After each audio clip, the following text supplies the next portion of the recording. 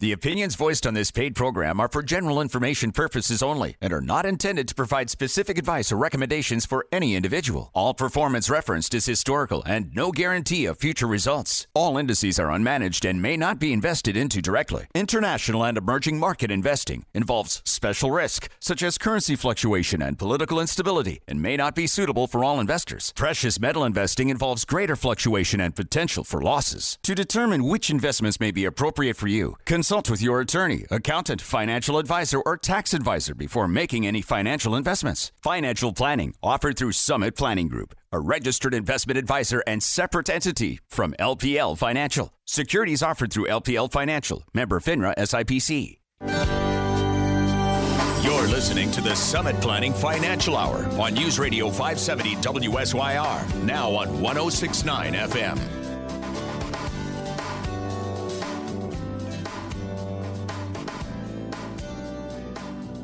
Good morning, everybody. Welcome to Summit Planning Financial Hour. I'm Rick Urchiel here, Brian Leonard, your host this morning.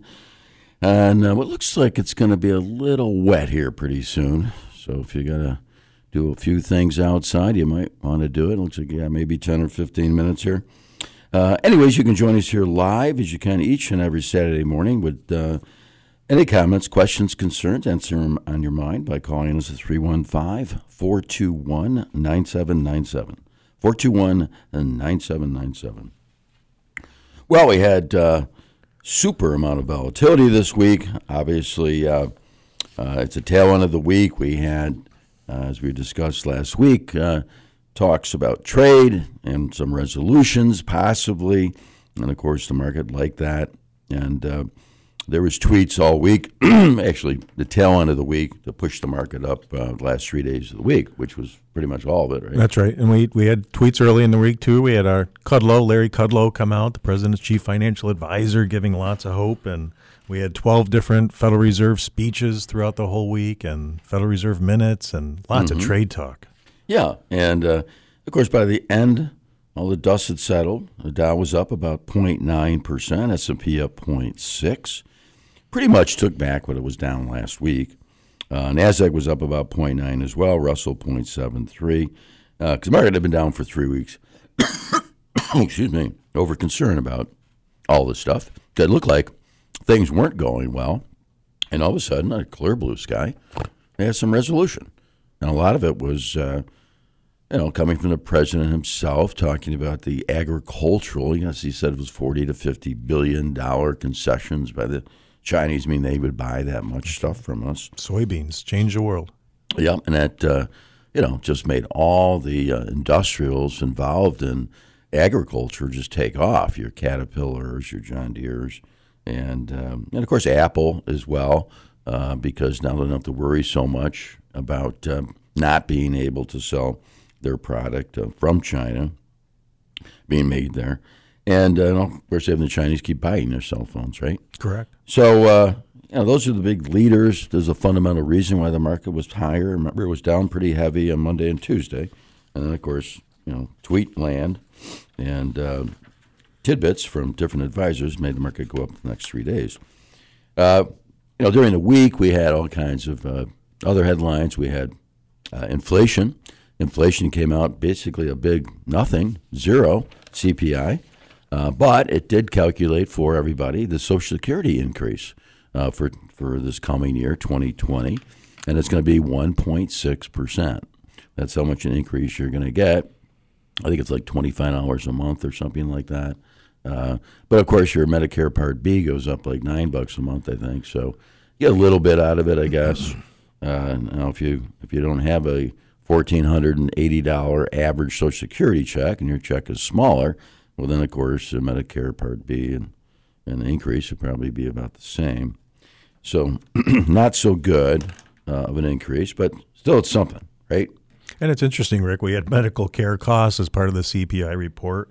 Those are now up 4.4% year over year. So, Yeah, they were all happy about that. Yeah. She was very happy about that. They were. They were oh, wow, this is great, So, So inflation on the healthcare side, of course, is good for healthcare companies, but not good for the economy. Correct. And, of course, it's always twisted around you never get the truth out of the media on that. On the other side, we did have shelter prices went up, and home prices are back on the move again towards the upside. They are. And at the same time, rents are up 0.4%. That is month over month, I believe. So, yeah. So 0, but I think year over year was what, Brian? It was 1.7 year over year. Yeah. And then on the core, now it's interesting, right? The Fed's number, our Federal Reserve. Take out food and energy. Correct. It was like 2 point something. 2.4. 2.4. And on the other side, on the producer price index, which is, on the wholesale side, that actually fell 0.3%, a big negative. And so we basically have inflation running pretty cool. Yes. And, of course, they say now that the Fed is going to potentially cut rates at the end of October. It gives them a little more room to do that because there's no big inflation concerns. And the president was, on board by attacking the Federal Reserve again, saying, there's no inflation. Of course, 2.4 year over year is not no inflation. But saying that the Fed should cut rates to 0 now quickly. And so anyways, what was an okay week for the markets? Obviously, all of that was pretty much Friday. If Friday didn't occur, then the markets would have been negative for the week. But it was negative for bonds for reasons that you can't pinpoint. I guess the fact that everything's going to be hunky-dory now. They were brilliant. The administration was brilliant in how they constructed the tariff resolution, maybe, okay? Correct. Meaning they're going to do it in 3 phases. The first phase is going to be enacted in mid-November when our president meets with President Xi. And then, of course, there's going to be another element of it 3 or 4 months later, and then a third one 3 or 4 months later after that.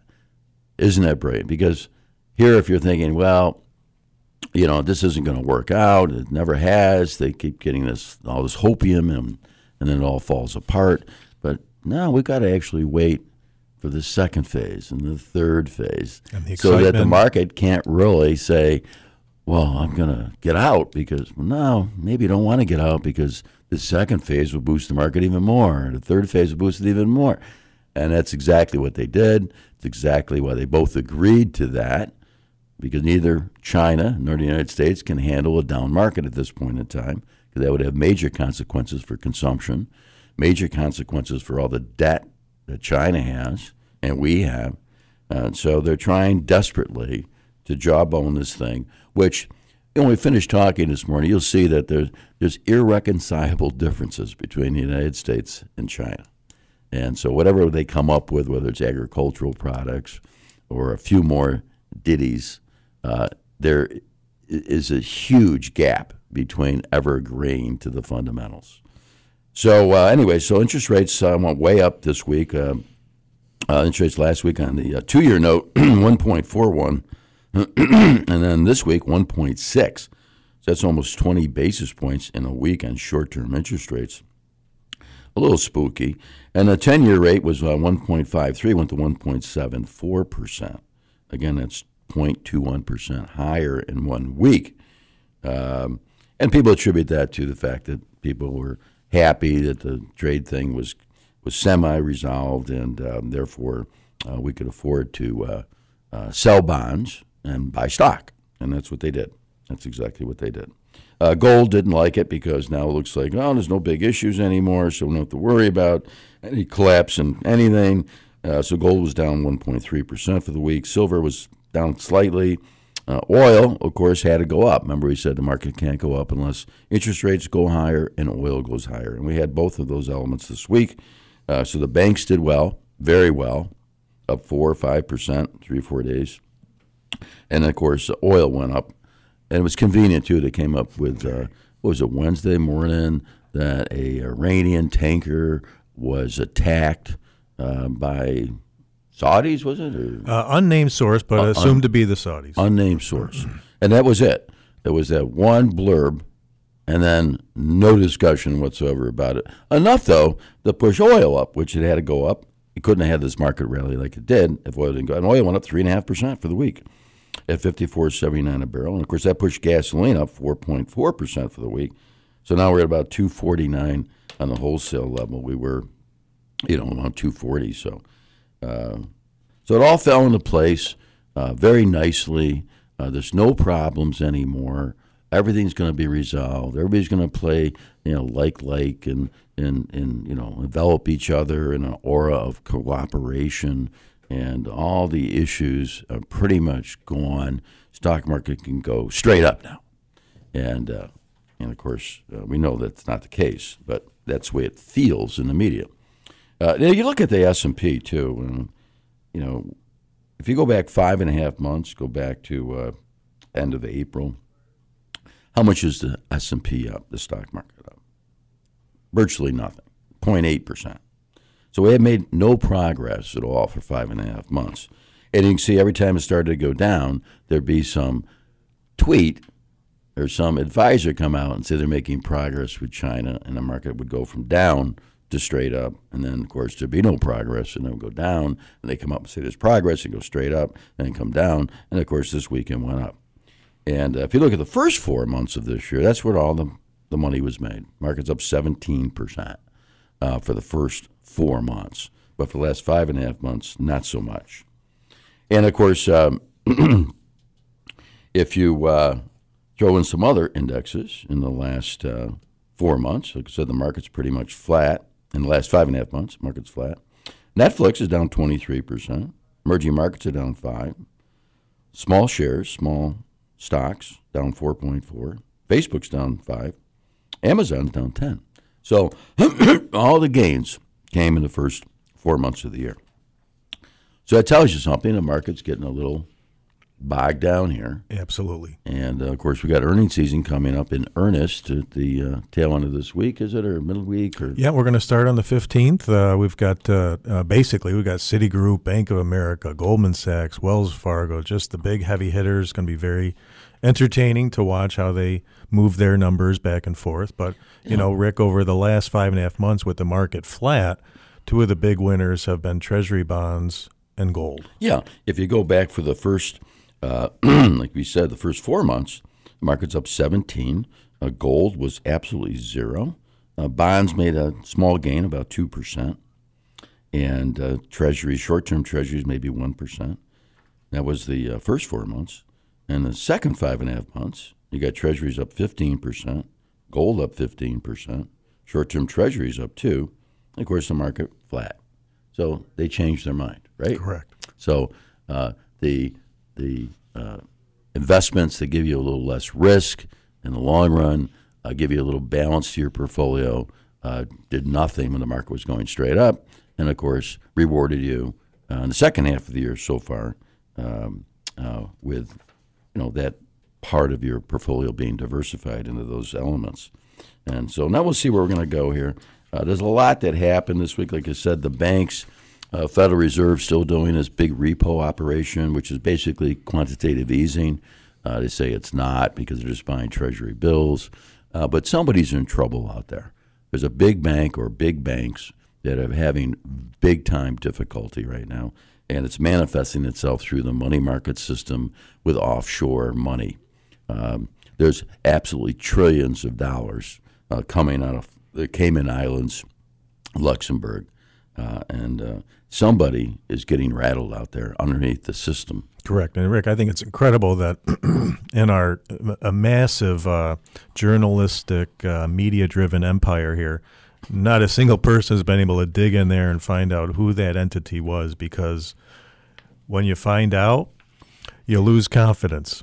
Yeah, and they're never going to tell us what's going on underneath the surface here because they don't want any panic.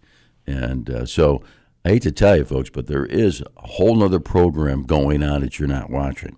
If you're watching the stock market just go up and applauding everything and thinking things are fine and ignoring the fundamental big issues, which is this over-leveraged, over-indebted system that's been pumped with so much liquidity, chasing so many bad investments worldwide, If you don't think that there's issues there, you're wrong. There's a lot of issues there, and they just haven't come up. Now they're starting to creep forward with our Federal Reserve getting involved in trying to keep the system liquid. Think about it. They're going to pump in $60 billion a month of liquidity. When stock market's almost an all-time high, 3.5% unemployment, and they're cutting interest rates. Why would you ever cut interest rates if the trade thing is supposed to be resolved here? Right. And they said that was their biggest concern. Now they have to Why raise would them. you cut interest rates? Well, because there's something else afoot that you aren't aware of. Now, I can't pinpoint it, Brian, and I can't pinpoint it. But we know it's with some other, either a non-bank entity out of the Cayman Islands, or it's a big European bank, but there's a problem in Never Land here. Yeah. And we'll find out more about it in weeks to come, but you've got to be pretty skeptical of this rally right now. Anyways, folks, we'll be right back. A lot more to talk about.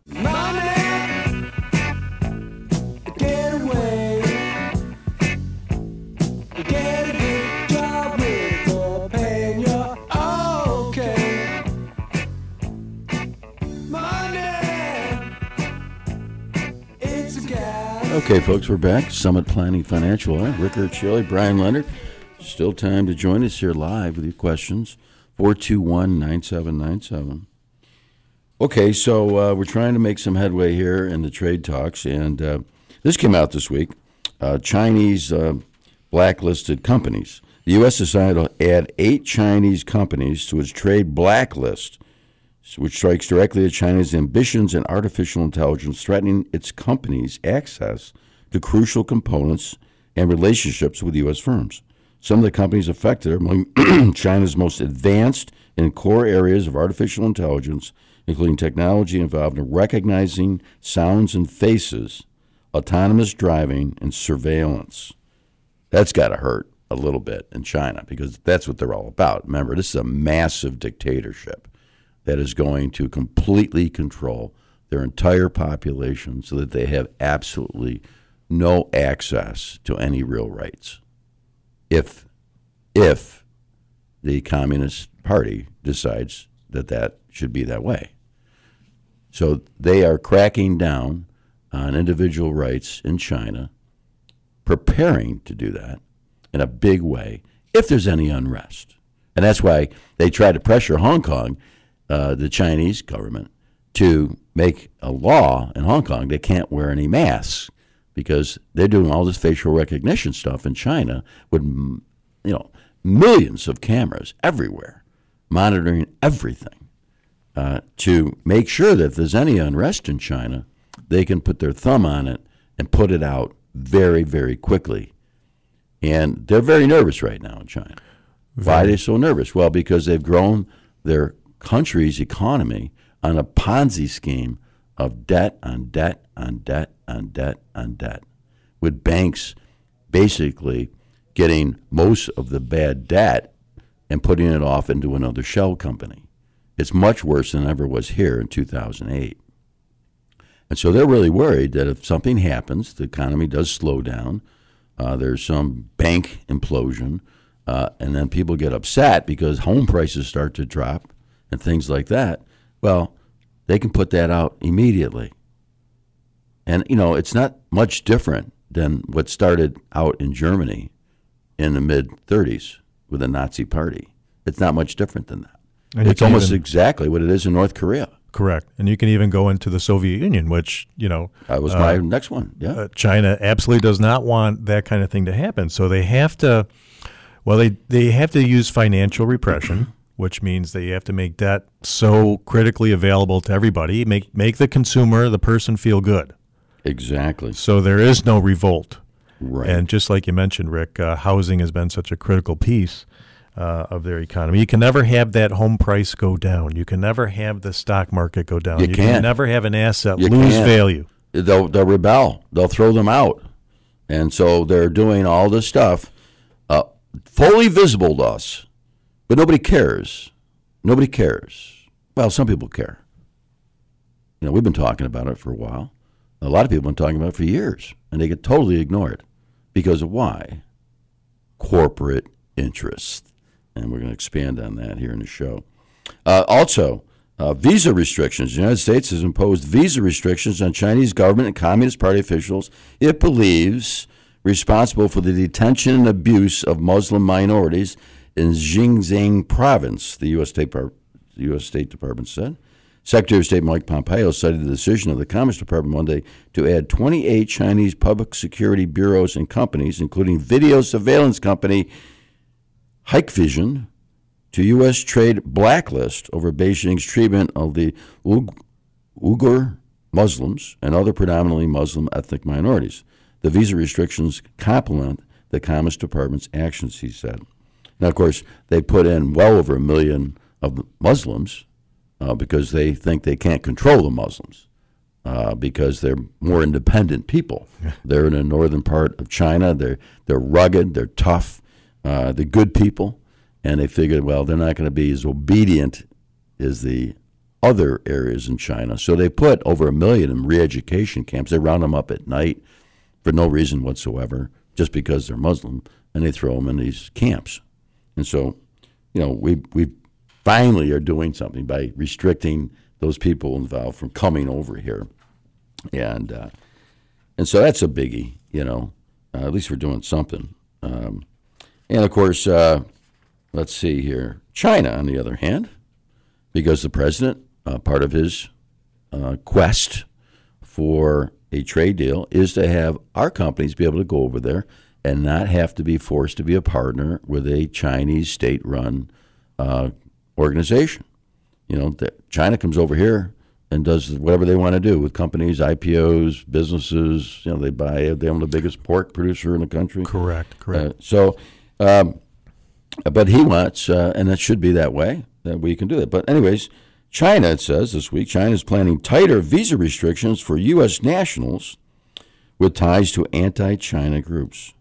Following similar U.S. restrictions on Chinese nationals, which I just talked about, as relations between the countries sour. China's Ministry of Public Security has for months been working on rules to limit the ability of anyone employed or sponsored by the U.S. intelligence services, CIA, and human rights groups, people who care about people, to travel to China. The proposed changes follow the introduction by the United States of tighter rules for visas for Chinese scholars in May.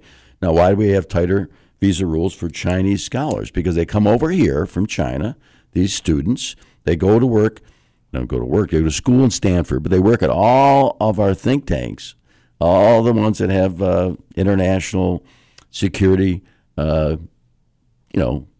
issues that they're working on for our own military. And then they get that knowledge, and then they go back to China, and they use it. They steal it. So we're finally cracking down on that. But anyways, more importantly, they are saying they're going to do the same thing, but more importantly, they don't want any spies. Our spies over there. And that's why, how can they allow a company to exist in China fully independent of the Chinese government, as long as they, don't break the rules and break the laws? Because we could put in all CIA spies in there for all they know. Right. They're not going to let that happen. So this separation between our two forms of government is so huge, and it's getting wider and wider to some degree. And when we come back from the break, we'll talk about the National Basketball Association issue and how there is a tremendous overlap of commonality between the two countries that is sick. Anyways, we'll be right back. The best things in life are free, but you can give them to the birds and bees. I need fun. That's what I want. That's what I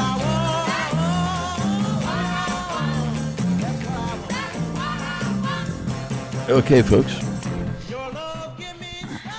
We're back, and I guess I'm going to go to John. He's been pretty patient here. Morning, John. Hi, good morning, guys. I have a question, kind of ties into the whole international discussion and debt. It's about the International Monetary Fund, and going to use some developments in a country called Ecuador down in South America over the last week as an example.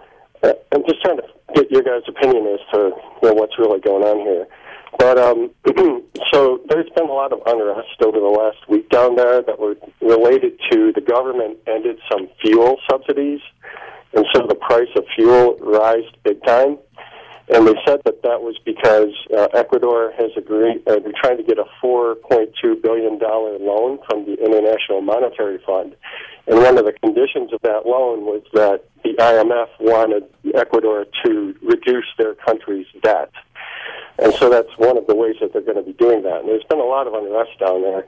And so I guess I'm kind of curious as to, is that typical? Do you guys think that's a good approach? Because it sounds like all of our, the Western governments and other large economies in the world have a lot of debt right now. Mm-hmm. So I guess what is the problem with a smaller country having a lot of debt? Yeah. Well, I just wanted to ask your guys' thoughts on that. Sure. I'm not tuned into exactly what the problem is in Peru right now, or Ecuador. Did you say Ecuador? Ecuador, right? Yep. Ecuador, yeah. But I do know how the IMF, the International Monetary Fund, operates, and it's funded primarily by the United States. And Christine Lagarde is the head person there. Now she's going to take over Mario Draghi's job, who's the head of the European Central Bank, at the end of October. And of course, the way they operate, Argentina recently got $40-some-odd billion loan as well. Every country has to stay within its economic boundaries as far as debt versus growth and the ability to make future payments on the existing debt that they have. And somebody gets elected and says, I'm going to give you free this, I'm going to give you free that, I'm going to do this, I'm going to be the socialist king or queen of this particular country. And I'm not going to be like the last one who created austerity, was trying to, not do all these socialist programs, and you suffered. So I'm going to free you. And so this new person gets elected. They start spending all this money. And, of course, they need to borrow a lot of money.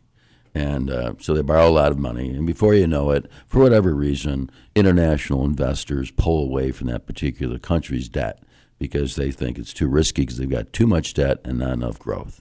And that ends up having the economy crash. The currency crashes. And then, since we don't let countries just die on the vine, there's this organization called the IMF that comes up and says, listen, we'll give you your $4.1 billion. We'll give you your 45, 50, whatever, $billion. But you can't just we're going to give you this loan. You just can't go spend that on all these social programs because you can't afford those social programs. So it doesn't go back into their economy. They can't build bridges with that loan. They can't give it to the people. Nothing. But it's all contingent on them cutting down on their existing debt, spending less money, means austerity, and getting their house in order, their financial house in order. And if they don't do it, if they don't take the loan under those conditions, they can just wilt and suffer for decades. That's right, and that's always the threat, Rick. They blacklist that nation and say you'll never get a loan ever again from anybody unless you take this. So and the other reason, Brian, too, the reason they give the money is because the previous money that was given to them by the investment community is usually Citibank, Goldman Sachs, Morgan Stanley, J.P. Morgan Chase. And so what we're doing is we're bailing them out because of their bad investment decisions with the loan from the IMF. So that has to be paid back first, quite often, not all the time. So, I guess that's how it works. And in Ecuador right now, I know there's riots in the streets, right? I don't know the specifics there, but it always ends up the same way. You have to conform, which makes sense in a way. You can't just get free money to bail yourself out of a hole.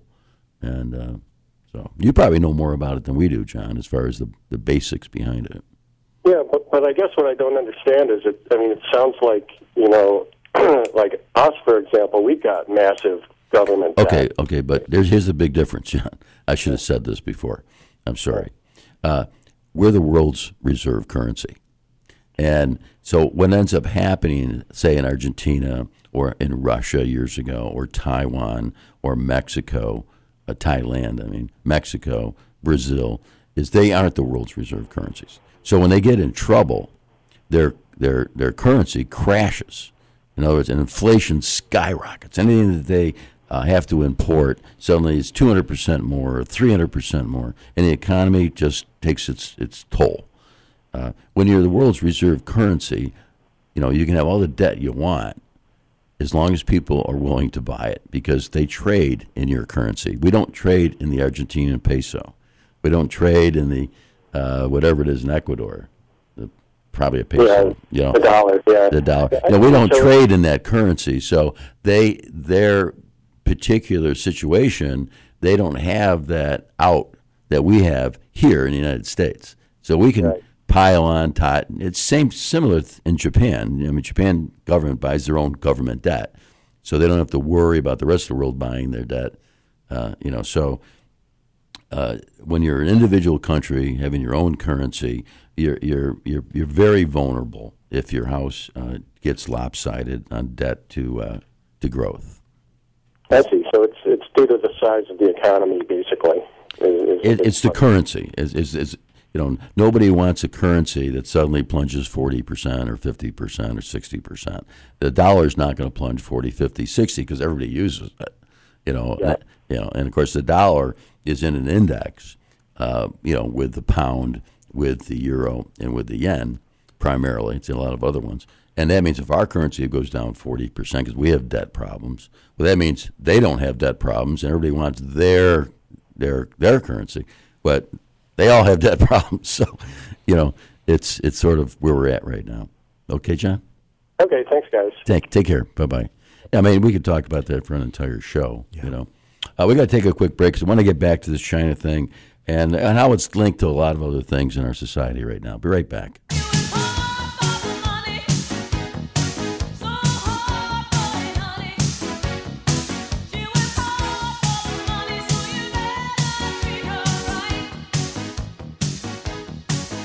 Okay, folks, home stretch, running out of time here. I do want to get to the balance of this discussion on China. But this came out, too, and I got to say this.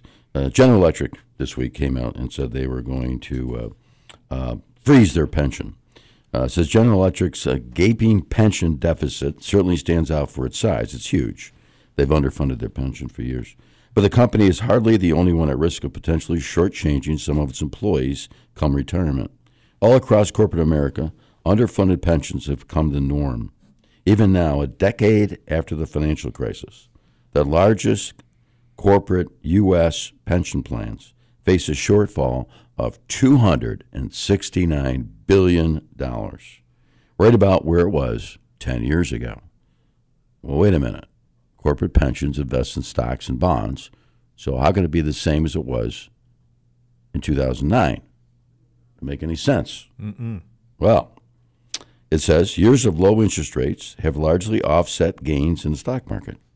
Companies haven't helped matters by lavishing money on shareholder rewards and clinging to assumptions about returns that prove to be too rosy.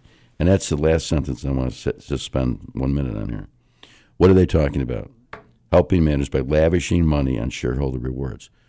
Corporate stock buybacks. GE spent how much on corporate stock buybacks? Wasn't it $40 billion or something? Billions. $40 billion buying back their stock. And most of it was done when the stock was $18 to $22 a share. And now it's, $8 and something a share? Correct. Billions. They could have added their pension fund, and they wouldn't have been underfunded at all. They wouldn't have had to freeze pensions. And this goes on throughout corporate America because we've turned a blind eye here to corporate responsibility. It's out of control at this point in time. And, of course, they also borrowed the money to pay their dividend. to pay the dividends. And that was a big dividend that GE kept investors on the hook decade after decade. It was 5% at one point, and now it's literally zero. Right. Because there is no money left. But the bottom line, and also they assume these pension plans are going to earn 7%. The stock market's only up 5.5 in the last 20 years. Now the interest rates are low. If you combine the next 20 years in stock returns with bond returns, you're going to be lower than we were in the last 20 years. And that's a fact, I think, I guess.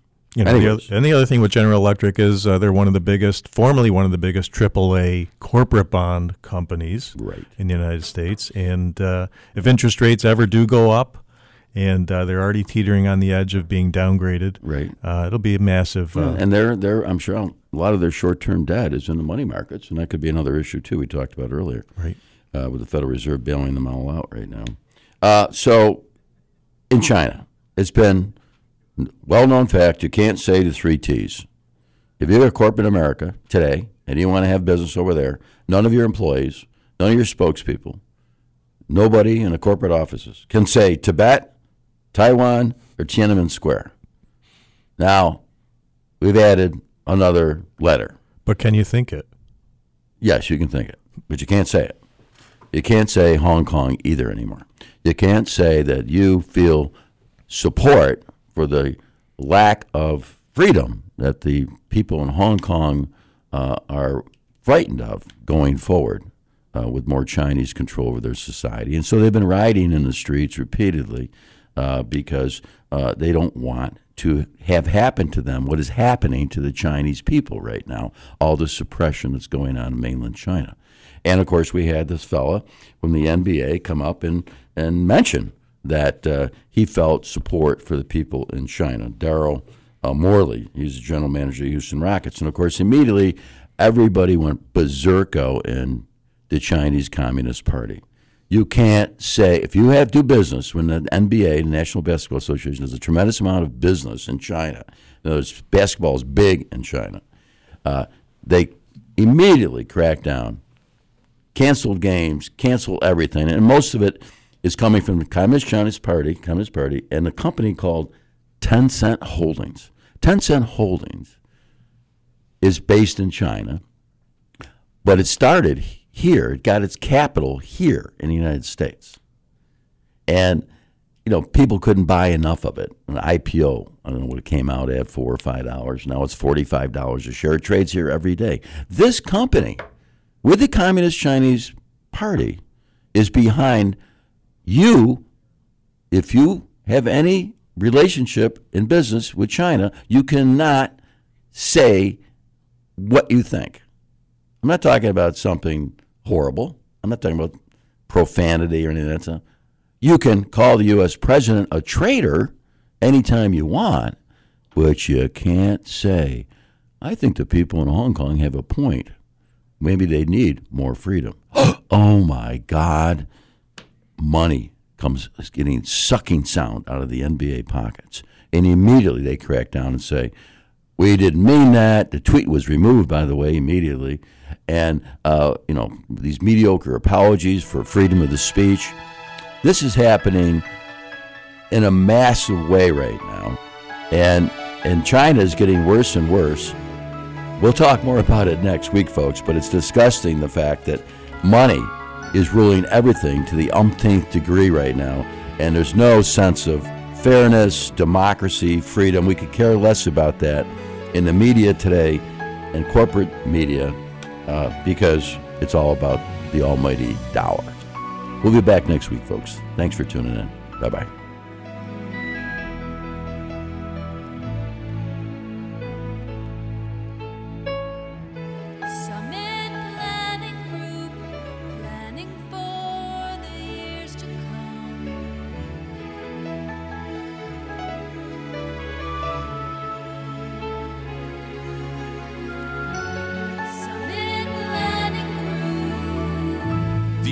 voiced on this paid program are for general information purposes only and are not intended to provide specific advice or recommendations for any individual. All performance referenced is historical and no guarantee of future results. All indices are unmanaged and may not be invested into directly. International and emerging market investing involves special risk, such as currency fluctuation and political instability, and may not be suitable for all investors. Precious metal investing involves greater fluctuation and potential for losses. To determine which investments may be appropriate for you, consult with your attorney, accountant, financial advisor, or tax advisor before making any financial investments. Financial planning offered through Summit Planning Group, a registered investment advisor and separate entity from LPL Financial. Securities offered through LPL Financial, member FINRA SIPC.